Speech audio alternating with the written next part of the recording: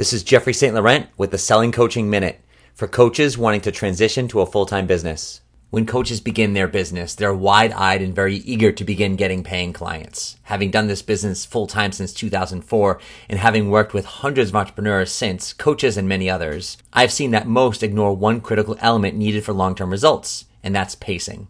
I would define pacing as the rate at which you perform your daily actions to be able to continue them on a consistent basis without stopping. I mean, what good is it to come out of the gate and post on social media 5 times a day for a week and then not post for the next 2 months? Now, I know you understand this, yet knowledge and applied knowledge are completely different things. What can affect your pacing oftentimes is your expectations. Like I said, most of us enter this business with big dreams and wide eyes, and our expectations on those versus the realities of our daily responsibilities often aren't looked at in terms of what we can actually handle or not in a given time frame. More times than not, I have found a coach's actual pace is much slower than their expected pace. And the only thing wrong with that is not coming to terms with their actual pace. Those that thrive accept what they can and cannot accomplish and keep moving.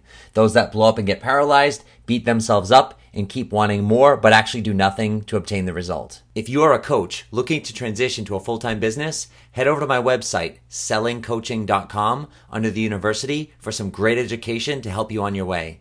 That's sellingcoaching.com.